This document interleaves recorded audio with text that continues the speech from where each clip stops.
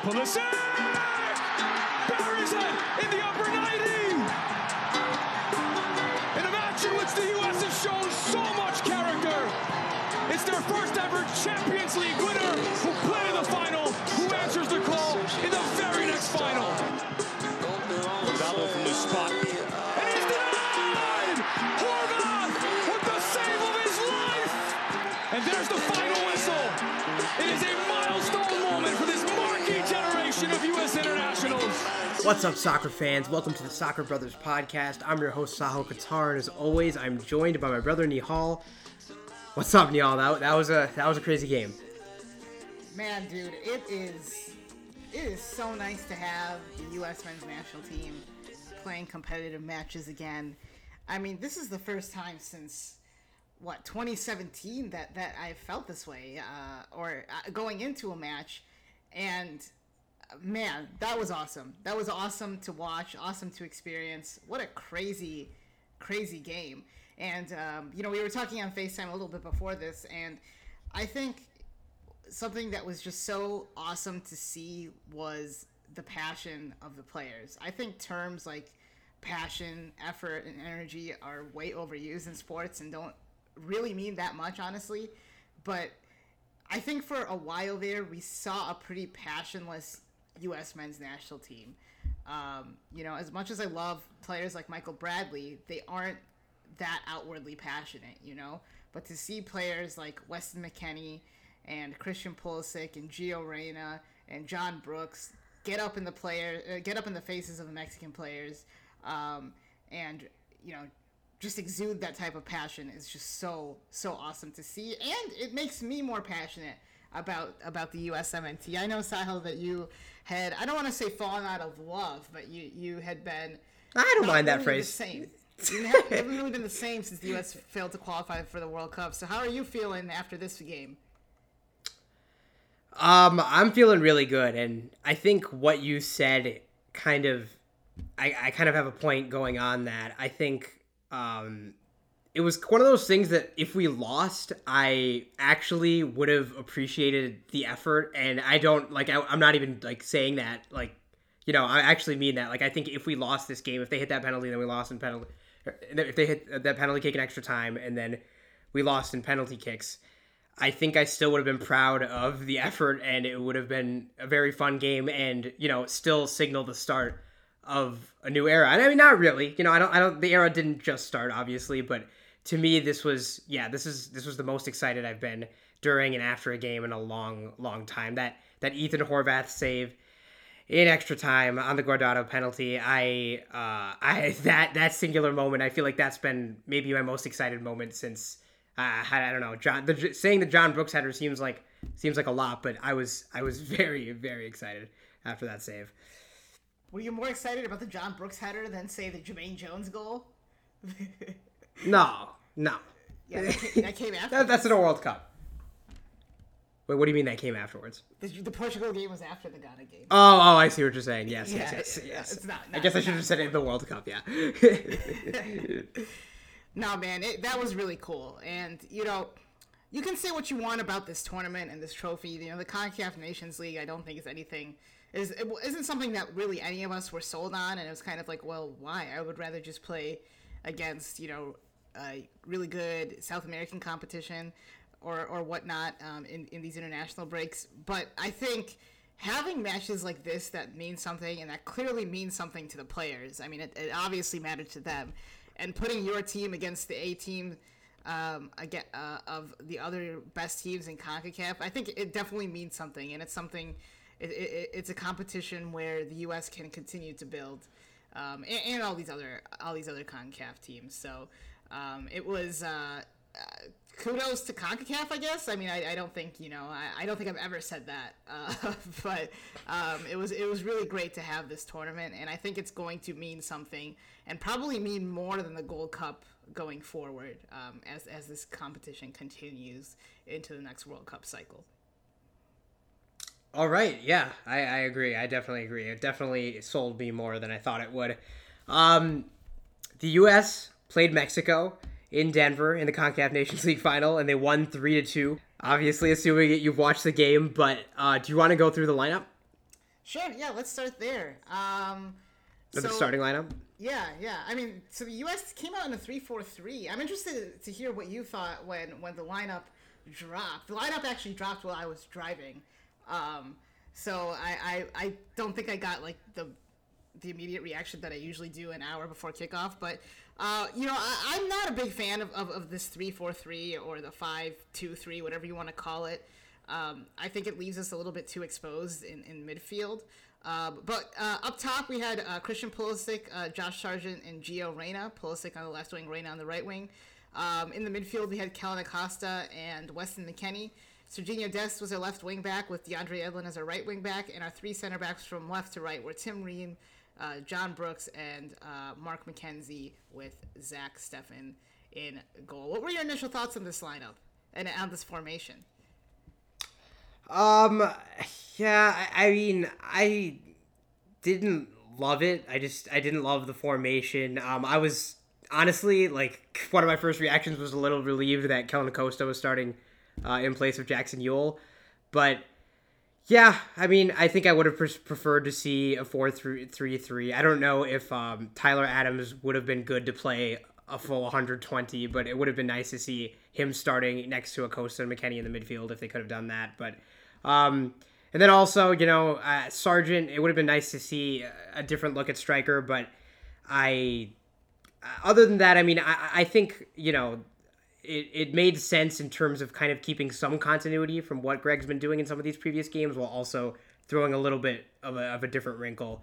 Well, sorry, Saho, but we saw the same formation against Northern Ireland in the last international break.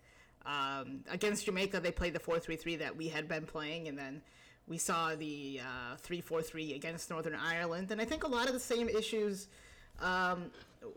were there in that game and in this game. I think when you have just two people in the midfield, two players in the midfield playing against a team like Mexico, those players need to be on point. And I also, like you said, I was relieved not to see Jackson Ewell.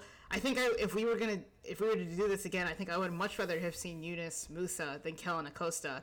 And I think out of all the midfielders in the pool, or in the camp right now at least, I think Yunus Musa might be the best at connecting play. And we didn't see him at all in these two fixtures. And I mean, that was I feel like the central issue for stretches of this game, right? Right. There was nothing connecting the defense to the midfield, nothing connecting the midfield to the attack. It was just kind of soaking up pressure and then not being able to release at all for most of the game. I mean, absolutely. And I think we even against Honduras, when we saw the 4-3-3, I think the 4-3-3 in this match actually functioned a little bit differently than we saw in Honduras. Against Honduras, we saw the fullbacks pinch into the midfield, and we saw our two eights in that game, which were Weston McKennie and Sebastian Lletget, go wide. And there was really no connection between Jackson Ewell or the defense and the midfield, and it was just like you said, I was happy not to see Ewell. I think Greg really needs to go back to the drawing board a little bit and make sure we're putting our best players in positions to impact the game a little bit more. And I've always been a players over system guy. And that doesn't mean no tactics like Jurgen Klinsmann. But that just means putting your players that you have in the best position to perform. And I don't know, even though we won, I don't know if that really occurred tonight. Yeah. I mean, I think, especially in the first half, it felt like Serginho Dest and Christian Pulisic were largely not that effective, partly, due to their own doing, but also because it felt like they were, trying to force the issue to connect play when ideally, that wouldn't be their responsibility. They could get the ball with space in front of them and, go forward. But For sure. And maybe we should briefly talk about Mexico's formation. They played, I don't really, it was like a 4-3-3, 3-4-3 hybrid with Edson Alvarez sort of oscillating between the number 6 and center back. He's a really versatile player. They had Tecatito Corona and Uriel Antuna as their wingers, and then Chucky Lozano playing as a false nine, which is really interesting to see. And then you had Jesus Gallardo at left back, Luis Rodriguez at right back or right wing back, however you want to view them. And then in the midfield you had Hector Herrera and Carlos Rodriguez. And then obviously Memo Ochoa in goal. And then in the back three you had Hector Moreno, your Roma boy. Former. And Nelson or Nestor Arujo, and again Edson Alvarez. So I it was a really interesting formation, and we heard in the broadcast that apparently Tata Martino didn't practice yesterday or something, just to make sure the lineup didn't leak, which I found interesting. Obviously, Mexico is missing Raul Jimenez after that horrible injury that he suffered, that horrible head injury that forced him into surgery, and he's missed most of the season now for Wolves, the season's over, but missed most of the season for Wolves in England. So seeing Chucky Lozano up top was interesting, and you had two really dynamic wingers in Uriel Antuna and Tecatito Corona. Those guys are just so dangerous. Antuna's a much more direct player. Corona I feel like Jesus Corona, I felt like this for a really long time. I feel like he's one of the more underrated wingers in the world. I feel like he could, and he's played a lot of fullback for Porto, by the way, but I feel like he could play really at the top of any of the top leagues in the world. That guy is just dynamic and direct, and he gave DeAndre Yedlin and Mark McKenzie fits. He was his pressure and his high press directly led to that first goal when Mark McKenzie turned it over. Yeah, was trying to play it out of the back, I think trying to pass to Yedlin, and Tecatito just took it and just magged Stefan for that goal in the second minute. That was not the best start to the game, but... It wasn't a mag, it was just in the top bins. Oh, it wasn't? Yeah, it was like Landon Donovan against Slovenia in 2010. Okay, gotcha. He just powered that home. That was it was a great. Must have been some kind of optical illusion. Yeah, I thought that was, I thought it was a mag, but yeah. Well, usually when the goalkeeper's in that position and they don't go, if you don't go near a far post, it's usually a mag in that situation. But he just powered it home. McKenzie just not the greatest of games. Obviously that handball in extra time gave Guardado the chance to, send it into penalty kicks at the end there. And I think it was a penalty, but there was not much he could have done there, I don't think. Mark McKenzie did not have a great game in the first half. I thought he really bounced back in the second half, though. He's just such a good passer, and you can tell. He's so young. He has a lot of potential as a defender too. He had some really nice moments where he was able to cut out play and step into passing lanes. He's got a lot of growing to do, but he's going to be extremely, extremely important in World Cup qualifying, especially with Aaron Long's injury. He's going to miss significant time. Chris Richards, we don't know how healthy he is right now. So Mark McKenzie is going to be getting minutes in World Cup qualifying in this fall. So it was a good learning experience for him, and hopefully he can learn from his mistakes that he made today and translate that into positive performances this fall. So yeah, I thought there were a few times he kind of messed up the offside trap too. Tried to play a couple Mexican attackers on offside, and then they still got chances. I can't remember off the top of my head if he was at fault. Oh no, he was not. He was not at fault for that for the second Mexico goal, but at all. But the disallowed goal or the second goal. The Diego Lainez goal. He was not at fault for that. Oh, no. That was Lainez beat Tim Ream just 1-on-1, and then Acosta could have helped him out a little bit, but didn't really. And he beat Ethan Horvath near post. Well, in our group text with some of our friends, like we were all like, "Oh God, Diego Lainez is coming on, and Tim Ream's at left back. This is gonna be, this is not gonna be good." And Tim Ream's an interesting player. I think. I'm not the biggest fan. USMNT Twitter obviously aren't big fans either. But Yeah, I don't really know what to do with him. He definitely can't be left back. But what I did want to talk about was Dest. Two really poor performances from him these last 2 games. He just didn't show up. He had really bad touches today. Wasn't good going forward. And, you have to give a lot of credit to Luis Rodriguez. I mean, he sort of shut him down. I mean, he was just man-marking Dest on that left side there. So, and Dest, I think, is just a little... sometimes it just feels like he's a little lazy tracking back. I mean, we all know that he's an attacking fullback. Yeah. I think he does need to do a little bit better with the U.S. And, all these guys are so talented. Christian Pulisic, Serginho Dest, Gio Reyna. They're so talented, but they have to get used to the fact that when they come back to CONCACAF, they are the best. They are the best players. They are going to get a ton of attention.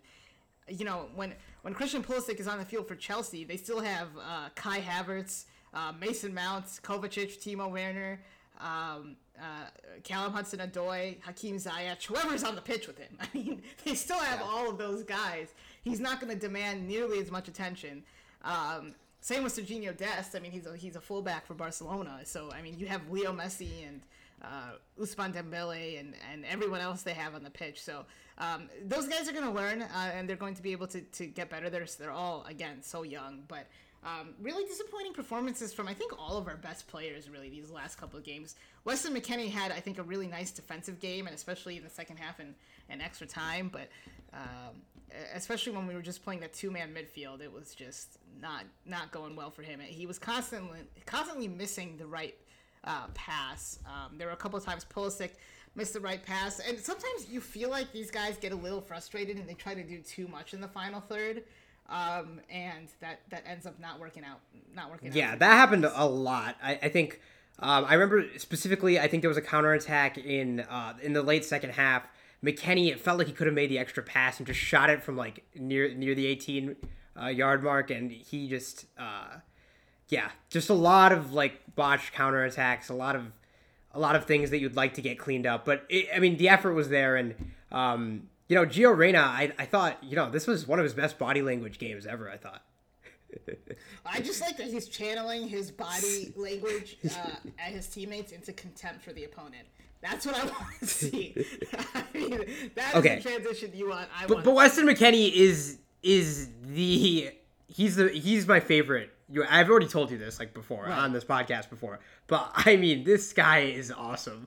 Like, he was not perfect by any means today. I mean, lots of bad passes, but his effort, can you tell that he was tired? Could you tell that he was tired at all? Oh man, no, he's a dynamo, man. The way he plays, the way he acts, you just cannot tell. He's just 100% effort always. He's captain material. Although the U.S. is undefeated with Christian Pulisic as captain, 4-1-0. So maybe he does something. Maybe that does something. But we got a lot of guys. We got Weston McKennie and Tyler Adams and John Brooks. Those guys feel like captain material. All 3 of those guys. Too. Yeah, I'd like to see John Brooks. He's done a lot for this club, or not for this club. How do we have all of these guys and John Brooks is somehow still our best player? I really don't understand it. He's so good, man. He's so good. And, at times when he gets isolated, he's not the greatest. But today I thought was one of his better performances defensively. Cutting out balls, being in the right position, snuffing out attacks, covering for Tim Ream and McKenzie, and really commanding that back line. It seems like he's gotten so much more vocal over the last couple of years, and has become just a true leader in that back line. So glad to have John Brooks on this team. Yeah, I thought, he had a decent game. I think he was it's probably easier to be better against Honduras, but he was just fantastic in that game. This game, I thought he had a couple bad giveaways. You don't want to get yellow cards as a center back in the first 10 minutes, but yeah, he was, the lifeblood of that defense, and without him, I could have seen us conceding many more goals, so for sure. And I wanted to talk about Pulisic for a second, because, and I don't think, for whatever reason, I haven't seen really anybody talk about this, but so that first goal, Gio Reyna off the McKennie header off the post, he finished it off a corner, and then the second one, the McKennie header off of Pulisic, Pulisic took both of those corners, right? He took all of our corners. Yeah, he takes all of our corners on both sides. So, I mean, he essentially, like, he gets 2 assists, and not only that, like, we were dangerous from nearly every corner we took. Like, so many shots on target. So, like, I mean, even though Pulisic in the run of play was not, like, one of our best players, I think, like, I mean, obviously a difference maker today from those corners and those set pieces. You mean to tell me your most technical players are good at corner kicks? I mean, wow. I mean, why? No. No. I'm not saying you. I'm just saying, like, why? I like Sebastian Lletget. I think he can put a good ball in. But why is Christian Pulisic not in all of our corner kicks? And his penalty was great tonight too. I mean, oh yeah. You know, I was so nervous for that because I just did not know who would take the penalty. I mean, none of these guys. We have not had a good penalty kick taker since Landon Donovan. So, you know, I just didn't know what to expect, and he just absolutely buried that. So, yeah, you know, I think Christian Pulisic, the place where he has really improved at Chelsea is his final ball and his delivery. A lot of times when he was at Dortmund, he would put the ball in. I mean, I'm talking more in the run of play now, but he would put the ball in without looking up and would just fizz the ball across the face of the goal without really picking out anyone. It seems like, I mean, it doesn't seem like he has gotten much more deliberate, you know, that's really exciting to see. And it's hard to remember that this guy is what, 22? Is he 22? I mean, in the 2026 World Cup, he'll be 27. I mean, you know, he's still so young. All these guys are so young, and it's just nice to see a team that we've been so excited about, seeing our full A team come together and actually win something. And I think, you know, I don't think it can be understated how much confidence this is going to give these guys. And, you know, I think it's been tough for the last few years for all of us, and especially for a guy like Christian Pulisic, you know, with the U.S. men's national team.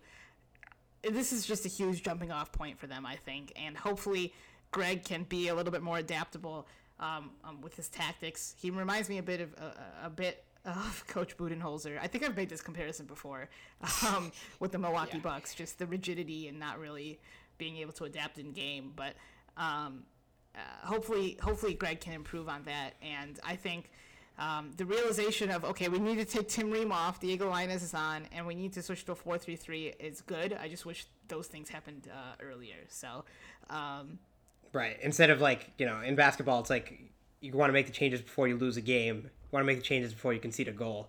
Yeah, here. Oh no, for sure. Yeah. I cannot believe Lainez was not on this roster, was not on the Nations League roster. He has not had the best of time at Betis, at Real Betis, or Betis, sorry. So, you know, it's understandable he wasn't in the greatest of form, but I mean, the kid is just so talented. And I mean, I don't know what it is, but it just seems like I don't think these players are better than our wingers, but it seems like they're always just more dangerous. I don't know if that's because of our defenders and their defenders, but I mean, it would just be nice to get our players in those types of positions. Yeah, I mean, I think Alvarez maybe kind of enabled them to get into more dangerous positions when he pushed up into that, you know, defensive midfield role to allow some of those to get, you know, the forwards in space and the wingbacks. But yeah, so maybe we could have used that. But yeah, definitely for sure. It just felt like the Mexico. I mean, they outshot us. They had more possession, and you know that definitely checked out with me. This was not a game where you were very comfortable. Lots of, you know, you have to look away like while Mexico's outside the box, but they held their own. I mean, we have to say something about Zach Steffen going down in the second half and Ethan Horvath coming on. I mean, made a couple key saves and just so steady. And you can have your Ethan Horvath monologue here, because I know you've been pretty high on him his pretty much ever since he's, you know, been in the pool. Well, I mean, I am a big Ethan Horvath fan. You know, it's been tough for him at Club Brugge. He's made a couple of mistakes. And they, I think it was a couple years ago now, they signed Simon Mignolet. So he's been sort of a backup, really, for Mignolet over at Bruges. But He's a really great shot stopper. I think he's just as good, if not better, distributing the ball than Zach Steffen. I mean, I was impressed with his distribution tonight, and it was really, really nice to see him get his moment in his hometown of Denver. When Steffen went down, I texted in the group chat. I think that Ethan Horvath is just as good, and I think he is just as good. And Zach Steffen, I really like. I just don't really understand why he's the de facto number one. I don't think he's done nearly enough to prove that he is the de facto number one. So players. You think Bruges is better than Manchester City? Okay, yeah. I think. Look, Manchester City signed Mix Discarud, so I don't know if that means that much if you're not playing. But I think players like David Ochoa, who was on the bench tonight, Ethan Horvath and Matt Turner, hopefully at this Gold Cup coming up, can show what they have, and hopefully Ethan Horvath can make a move this summer to a better team where he can prove that he's just as good and can be our number one. And I can't believe we went 24 minutes without talking about him, but the first really good save he had, I actually thought he could have done better on that. I feel like he could have just caught that. But he had a strong hand and parried it wide. The second save was really good. Obviously, the penalty save after getting, just absolutely bodied in the chest by Hector Herrera, who I don't know how was not sent off after the challenge after that. But he came back and he was able to save the penalty. And not only that, he saved the penalty and he was right back in the game, right? The ball was still in play and he was directing the defense. And just really calm from him. Some might argue he could have done better on the Lainez goal, but I mean, I don't think he really had a great sideline. But it seemed like he was a little bit out of position. I don't know how you feel about that. It's not like Lainez's shot was in the corner. Yeah, I think there were like 3 U.S. defenders in front of Lainez. It was kind of, I think his sideline was kind of messed up. But, I mean, yeah, he probably could have done a little better there. Yeah, I mean, but again, I mean, a really good performance from him. That was a really good goal by Mexico, by the way. I mean, Chucky, attracted, I think he took Brooks and McKenzie, out of that play and then got Lainez into that one-on-one situation with Tim Ream. So that was a good goal. Yeah, I mean, I don't know, dude.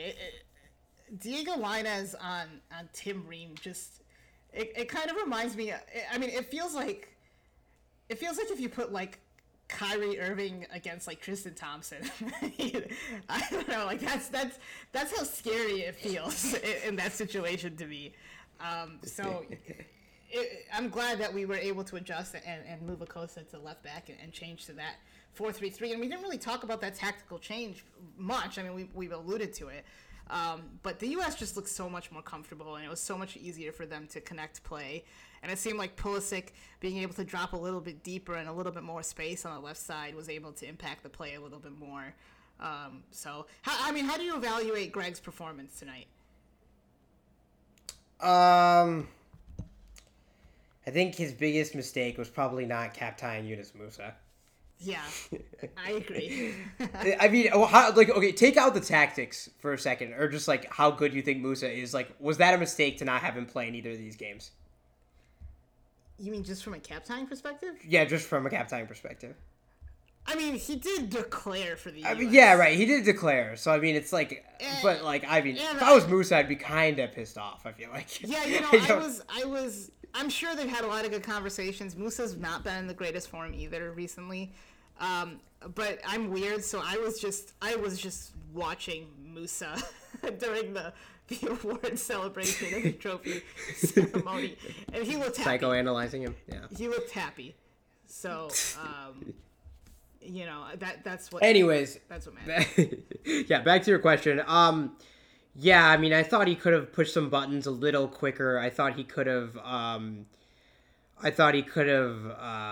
Brought Dest and Cannon on at the same time if you wanted to switch to that 4-3-3, but take Ream off for Cannon to actually have a fullback that can keep up with Lainez on that side.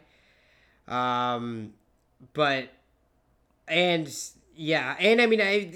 I like we've talked about, I just didn't necessarily love coming out with a two-man midfield against better opposition. So, I mean, not better opposition, relative to other CONCACAF teams. But, yeah. And it just, yeah, I would have liked to see Tyler Adams come in a little earlier. It felt like the game was kind of frantic and he didn't really get to, make a stamp on the game like I think he could have, playing a full, even just like a full second half. But I thought Tyler Adams did do a pretty good job helping out on that left-hand side when Mexico was attacking there. So what did you think of Adams' performance coming off the bench? I thought he was really good. I mean, he's just such a good defender, and just being in the center of the park, it just helps so much. And like you said, he was able to help on the left side. I mean, I think Kellen Acosta is just faster than Tim Ream, and he's had a lot of experience at left back. But I mean, I still don't feel super confident with Kellen Acosta there against Lainez. So having Adams there to help cover, I think is super important. And I think Adams. I mean, he's just such a solid player. I think the thing about Jackson Ewell is no one's going to argue Jackson Ewell's better, but against Switzerland and against Honduras, Jackson Ewell was not doing the things that he's supposed to be good at. He was missing easy passes. He passed backwards a lot. He wasn't looking forward when he could have. He wasn't making half turns.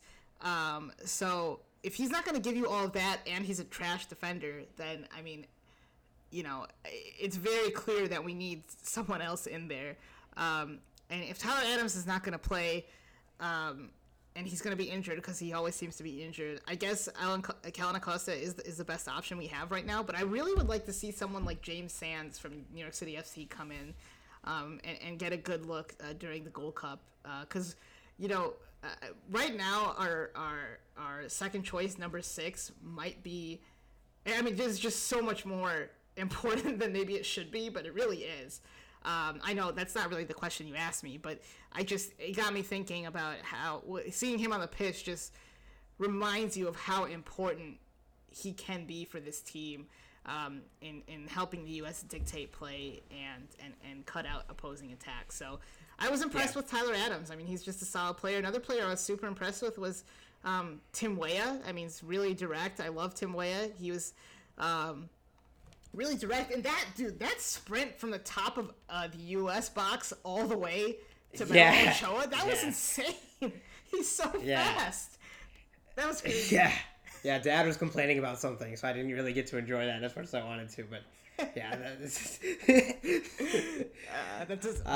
was complaining. That doesn't sound like him.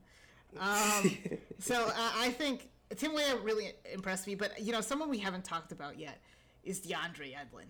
And this was his first appearance since, was it 2017 or 2018? He had a really tough go of it at Newcastle United for the past year and a half, 2 years. And he got the move to Galatasaray and has been playing really well. I was surprised to see him start, but I thought did really well tonight, defensively and going forward. He probably would have had a really nice chance if the ball didn't bounce weirdly that one time when he was streaking down the sideline. Right, on McKennie's pass, right? Yeah, I thought it was so weird. I don't know what that was, but I was impressed with DeAndre Edlin's performance tonight. What did you think? Yeah, I thought he did kind of exactly what we wanted him to do. Got up on both sides of the pitch. Was a constant force down that right-hand side. Showed a lot of pace. Doesn't seem like he's lost his steps since he was playing in 2013 and 2014 for the U.S. I like seeing him there, and I think he'll be a useful third fullback, maybe going into World Cup qualifying. Yeah, I mean, I don't see really why Reggie Cannon is better than him at this point. But so I mean, I think Greg probably feels the same way. So it was nice to see him out there. I mean, overall, I think it was a good performance from the U.S. Obviously, it was very euphoric for them to win. And there's just nothing like international competitive soccer, man. I'm not saying like it's like superior to everything else, but there's just nothing quite like it. And it's really just so incredible to be have your team a part of that again. And I know I'm not the only one who feels that way right now. Sorry, I forgot what I was going to ask you about before we wrap it up is Josh Sargent. And I still think strikers is a pretty big hole right now. Yeah. I think we need to see Josh Sargent make a move this summer. Werder Bremen got relegated. It seems like he does have interest in the mid-table of the Bundesliga. He needs to get a move this summer where he can work on making the right runs into the box, being more aggressive. He missed. It wasn't an easy chance, but he missed an open goal tonight. We know how good he is at dropping in, but he needs to be better when the pass is not perfect and right at his feet. He needs to be better at making decisive runs in the box. That shot that Sargent missed, I actually thought McKennie could have laid it off to him, before he shot. Yes, that's what I was talking about before. Pulisic missed him making an incredible run early on.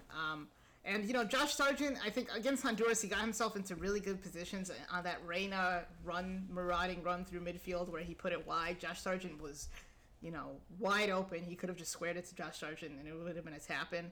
So, again, Josh Sargent also 20, 21 years old, still really young, still's got a long way to go. At this age, I think Clint Dempsey was still in his senior year at Furman. Josh Sargent, he still can improve. But Jordan Ciabacho, I'm not sold on him either. I think he's just a little bit too slow. I'm excited to see Daryl DK potentially this summer. Because I think he just has a lot of potential, and I think he's a much better technical player than people give him credit for.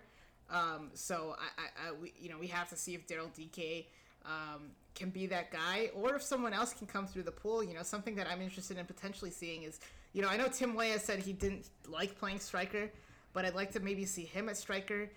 Christian Pulisic played a little bit of that false nine, or really that lone striker up front for Chelsea this year. So seeing a front three of Weah, Reina, and Pulisic is definitely something I'm interested in, and having them maybe be.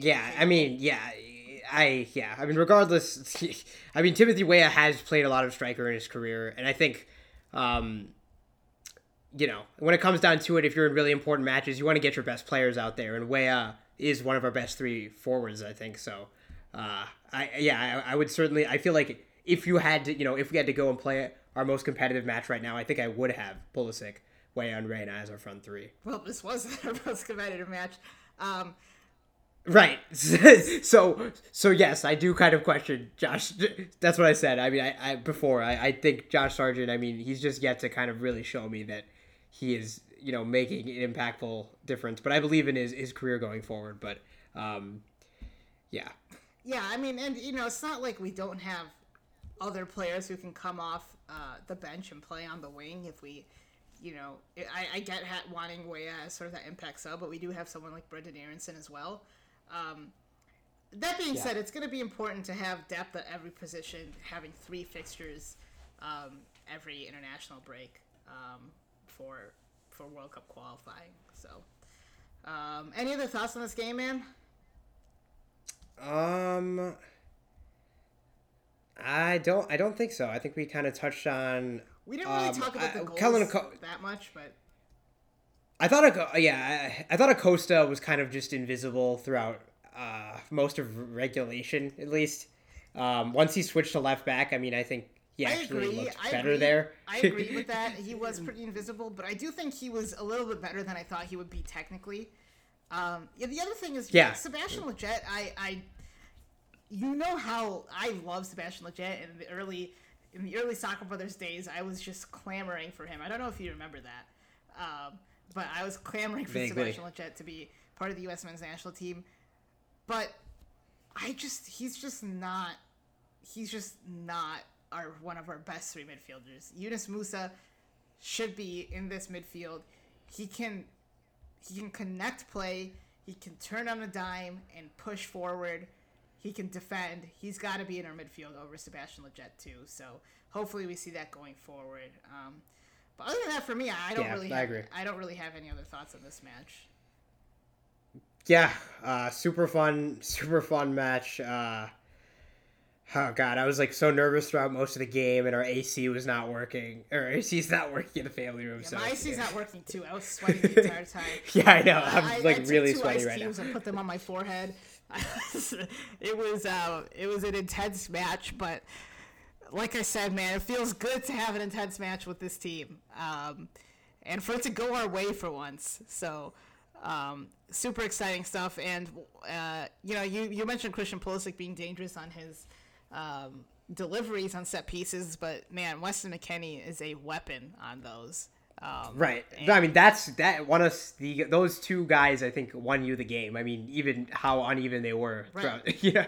Absolutely. So that cannot be like, I feel like when you remember this game, like there's so many other things that happened, but Pulisic was huge in winning because he hit the penalty, obviously, and then he had basically 2 assists. I mean, you can give McKennie the assist on the first one, whatever. I don't even know if either of them get credit on the assist for that, but Right. I don't think either of them do. But Right. And obviously the conduct of some of the fans there was disappointing, with the throwing the stuff and obviously the chant, which, I was listening from the very beginning because the game was stopped against Costa Rica as well because of the chant towards the end of the game. And I was listening at the beginning of the match and I couldn't really hear it, so I was like, okay, that's good. And then the game was stopped momentarily. The chant has... But I could hear it when that chant happened. Yeah, I heard it too towards the end. But the first couple of times I didn't hear it. Did you? Yeah. On the first couple of goal kicks? No. So did they get to stage 2 of the process? I don't think so. I think it was just stage 1. So then I think I heard the only time, I guess. Yeah. Unless there was multiple times. Me too. I didn't feel like I heard it, but prior to that. So, there's no place for that chant in our game, regardless of whether you think that's actually, the intent of the word. That is a meaning of that word, and I think it's just all you have to do is imagine if you were a queer player on the pitch and you heard that. I think. It is Pride Month too, so I think it's really important for us to keep that in mind and keep the humanity of our players in mind. It's not just Mexican fans either. I think it's a little bit disappointing to see some of the remarks regarding Mexican fans that are weirdly racial. Like, I get being frustrated at the fans who threw the stuff, and it's not like, and I know that, it's not the first time Mexican fans have thrown things, but I mean, as we've seen across American sports this last few weeks, they're not the only people who are throwing things. So like, it's just something that has to stop. And I just want to, it was really disappointing to see some of that, some of those comments geared towards Mexicans as people, because that's for sure, absolutely, that's not right.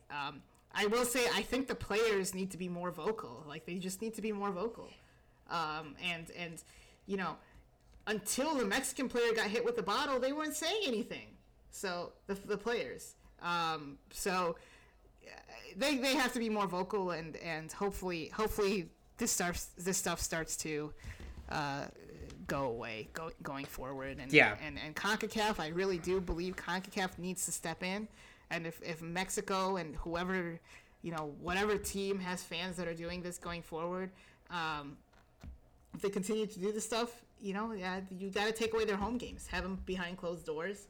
That's really the only thing that's going to change that. So, sorry, I don't want to extend this too much and belabor the point, but I just thought it's worth mentioning.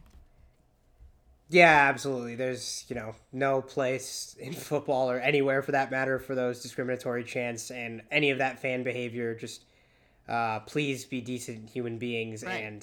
And again, we were at the Columbus Portland final, MLS Cup a few years ago when Greg Berhalter was the coach, and when Portland scored, the people in Nordeca were throwing stuff at the Portland players. So, again, it's not just Mexican fans. Like, it's just something.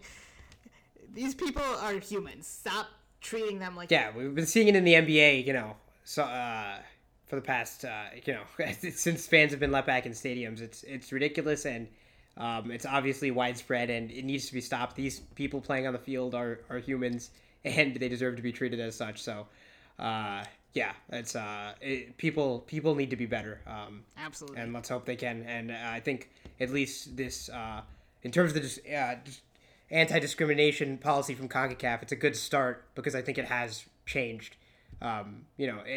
Threatening to pause the game and stop the game, I think, is kind of working. So hopefully we can see that continued into the Gold Cup and beyond. Yeah. Absolutely. Speaking of the Gold Cup, man, big summer of soccer. Make sure you guys are subscribed to this podcast if you're listening on SoundCloud or Spotify or something, so you don't miss any of our breakdowns or recaps of the Gold Cup, Copa America, Euros. We're not gonna have like a podcast every day, but we'll talk about the big matches and record when we can. Sahil and I both work. But we have those, and we also have the U.S. women's national team competing at the Olympics, going for another gold medal. So, exciting summer of soccer, Sahil. Yep, I'm very excited. And you can email us at soccerbrothersPodcast@gmail.com. You can find us on Instagram at SoccerBrosPod. That's also our Twitter handle. And you can find us Soccer Brothers Podcast on Facebook. Review and rate us, iTunes, Google Play. Are we on Spotify? We are on Spotify now, yes. Okay, yes. And Spotify, and thank you so much for listening. Thank you, guys. See you guys next time for the next episode of the Soccer Brothers Podcast.